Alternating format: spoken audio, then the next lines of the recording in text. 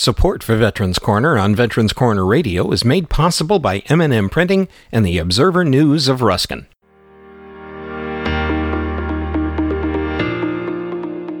Hello and welcome to Veterans Corner Radio Podcast's information for and about veterans. Today, host Bill Hodges has a conversation with Michael Oken, Commander-in-Chief of the Military Order of World Wars.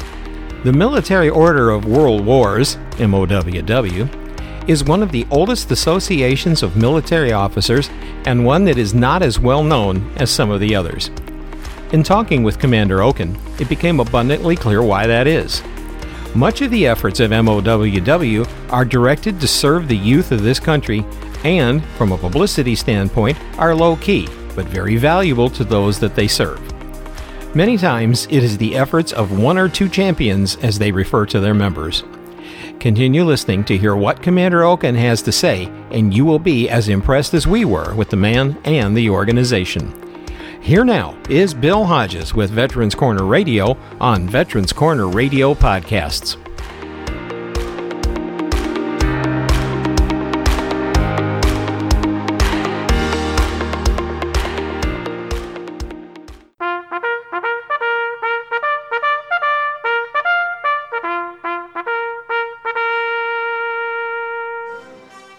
Welcome to Veterans Corner, a show dedicated to providing information to all those who have served our country's military and to their families.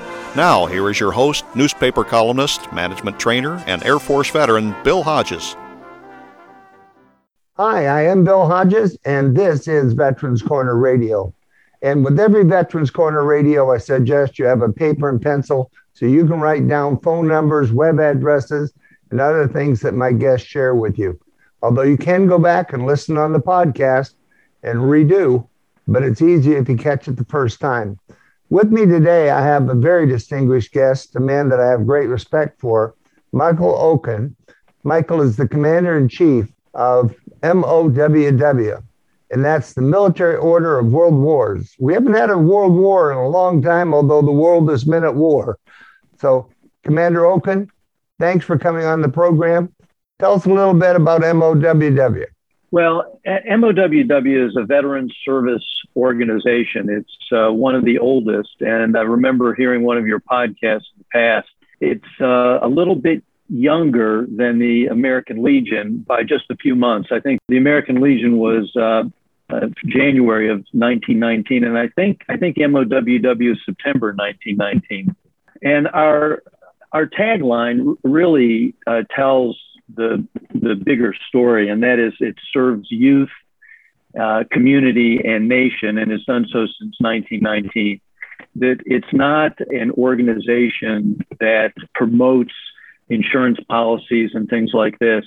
It's a not-for-profit, nonpartisan organization, and it's made up of warrant or commissioned officers in all of the branches of the service, to now include the United States Space Force, and also NOAA, which is the National Oceanographic and Atmospheric Administration, as well as the Public Health Service. So it includes warrant and commissioned officers, those that have been retired, those that are active, and those that have been former officers who've served in the war or have served in peacetime for just their tour of duty number of years. They're all welcome.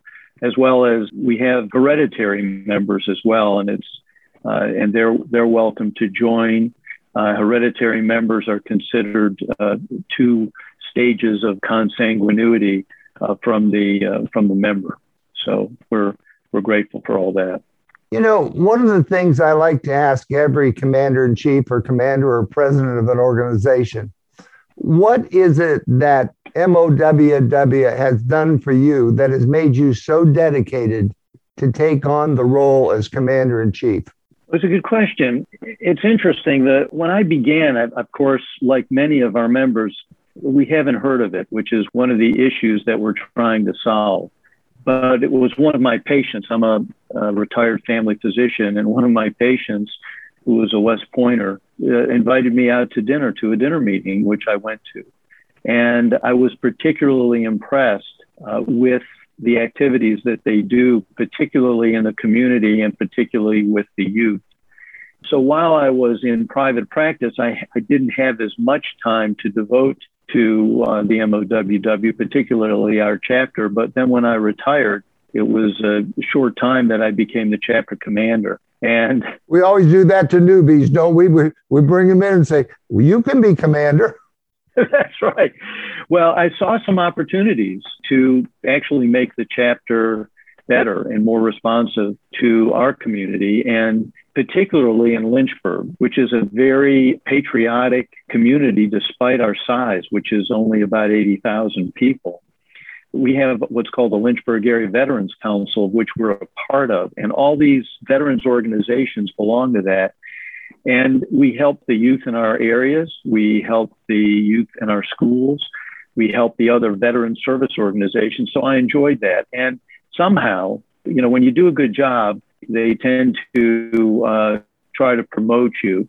The Peter principle, they promote you to your highest level of competency or incompetency. Well, actually, from what I understand, you're doing a really great job, so you're not there yet. Is there something above this job?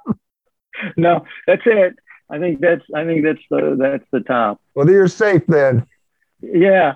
And so what happened is that one of the vice syncs who was in our area went to the Board of Trustees, which left his position vacant. And the leaders at the time thought that I would be a good vice sync. And then it just snowballed from there. And here I sit now as the commander in chief.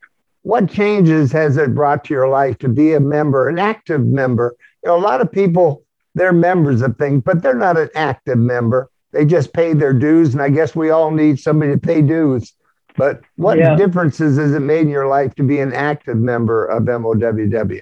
Well, one of the things that I've always said about the MOWW and any really veteran service organization, a large part of it, aside from all the good that an organization does, it provides companionship and camaraderie with other people.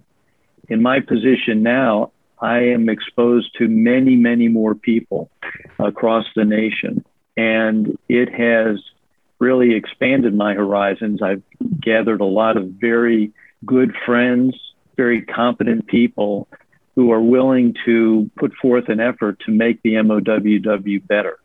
And so really it's expanded my horizons. It's broadened the number of people that I know that I can call friends, that I can rely on. And it really espouses the true meaning of what it means to be a companion, which is what a member of our organization is. Yeah, I was going to bring that up. That is what you call your membership, companions. Yes, we call them companions. And that's the reason why. And that's really kind of neat, because a companion is someone who travels with you, helps you, moves with you. And it's just a nice thought. It really is. I'm grateful and quite honestly surprised sometimes by the enthusiasm of people who, our organizations, like many organizations now, are aging a little bit more, and it's a little bit more difficult to get younger members and more diverse members into organizations. And so we have a lot of members who are either still working, but at the end of their careers, or have retired, but they're older. And the willingness of these people to step forward and make a difference is really amazing. And every day I'm amazed that these people will step up and really participate, not just come to a dinner meeting, but actually do something of substance that helps our youth and our community and our nation. And so that really is the thing that keeps people going. If we didn't have it, if it was just one person that was doing everything, it would lose its appeal very quickly. Exactly, and it falls off. I live in Sun City Center, which is a suburb outside of Tampa. And we have a really great chapter here. Charlie's done a wonderful job with it, following Jim Haney, who Jim has been a mentor for me for years, and I know you know both of them. They're great guys. And meetings are exciting. And the things they do, especially reaching out to young people. And we need, I think Hitler once said, you give me your children, you give me the world. That's right. And your organization reaches out to those children and helps them in so many good ways. Yes. And that is one of the main focus of the MOWW is really youth education and patriotic education. And we do what's called YLCs, Youth Leadership Conferences, Youth Leadership Seminars. The difference is that a youth leadership conference is like a multi-day event, whereas the youth leadership seminar is usually a one-day event. But during these events, we try to inculcate in the students some patriotism. We teach them the Constitution and the Bill of Rights. They learn about capitalism, entrepreneurship. They learn speaking techniques and writing techniques. And we're trying to develop the next generation of leaders. You know, our organization, we lead in our organization, but many of us are, have retired and are leaving society now to the next generation. And we are trying to develop that next generation. And that's been very heartening because I can tell you, you hear in the news, oftentimes the bad things. That's, if it bleeds, it leads. But what you don't hear oftentimes are the successes, the students that really get it, that go on and are successful. And that's what we do. And that's very important. Let's go over who can be a member again. You had to have at least some kind of brass on your shoulder, correct? That's correct. It's a warrant or commissioned officer. And we used to say flight officer as well, but we don't have, I don't think, that designation particularly in the military. And all the uniform branches, that include the Army and the Navy and the Marines and the Air Force, Coast Guard, and now the U.S. Space Force. And I don't think I left out anything. And then we have the other services that are sort of uniform, but people don't recognize them as such. So the Public Health Service is one, and then NOAA is the other.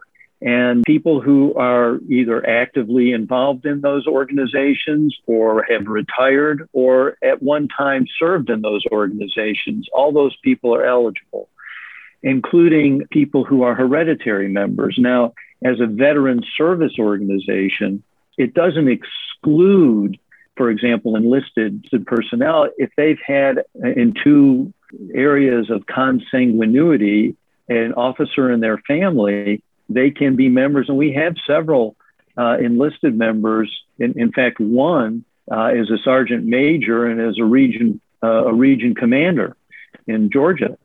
So we welcome all people, as I've mentioned, in the officer corps. And so just to be clear on this, if my father happened to have been a major, captain, lieutenant, something, I could join?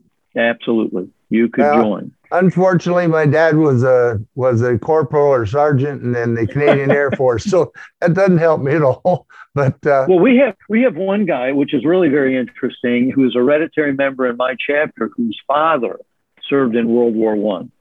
Wow! As a lieutenant, yeah, it's fascinating. The people that you meet.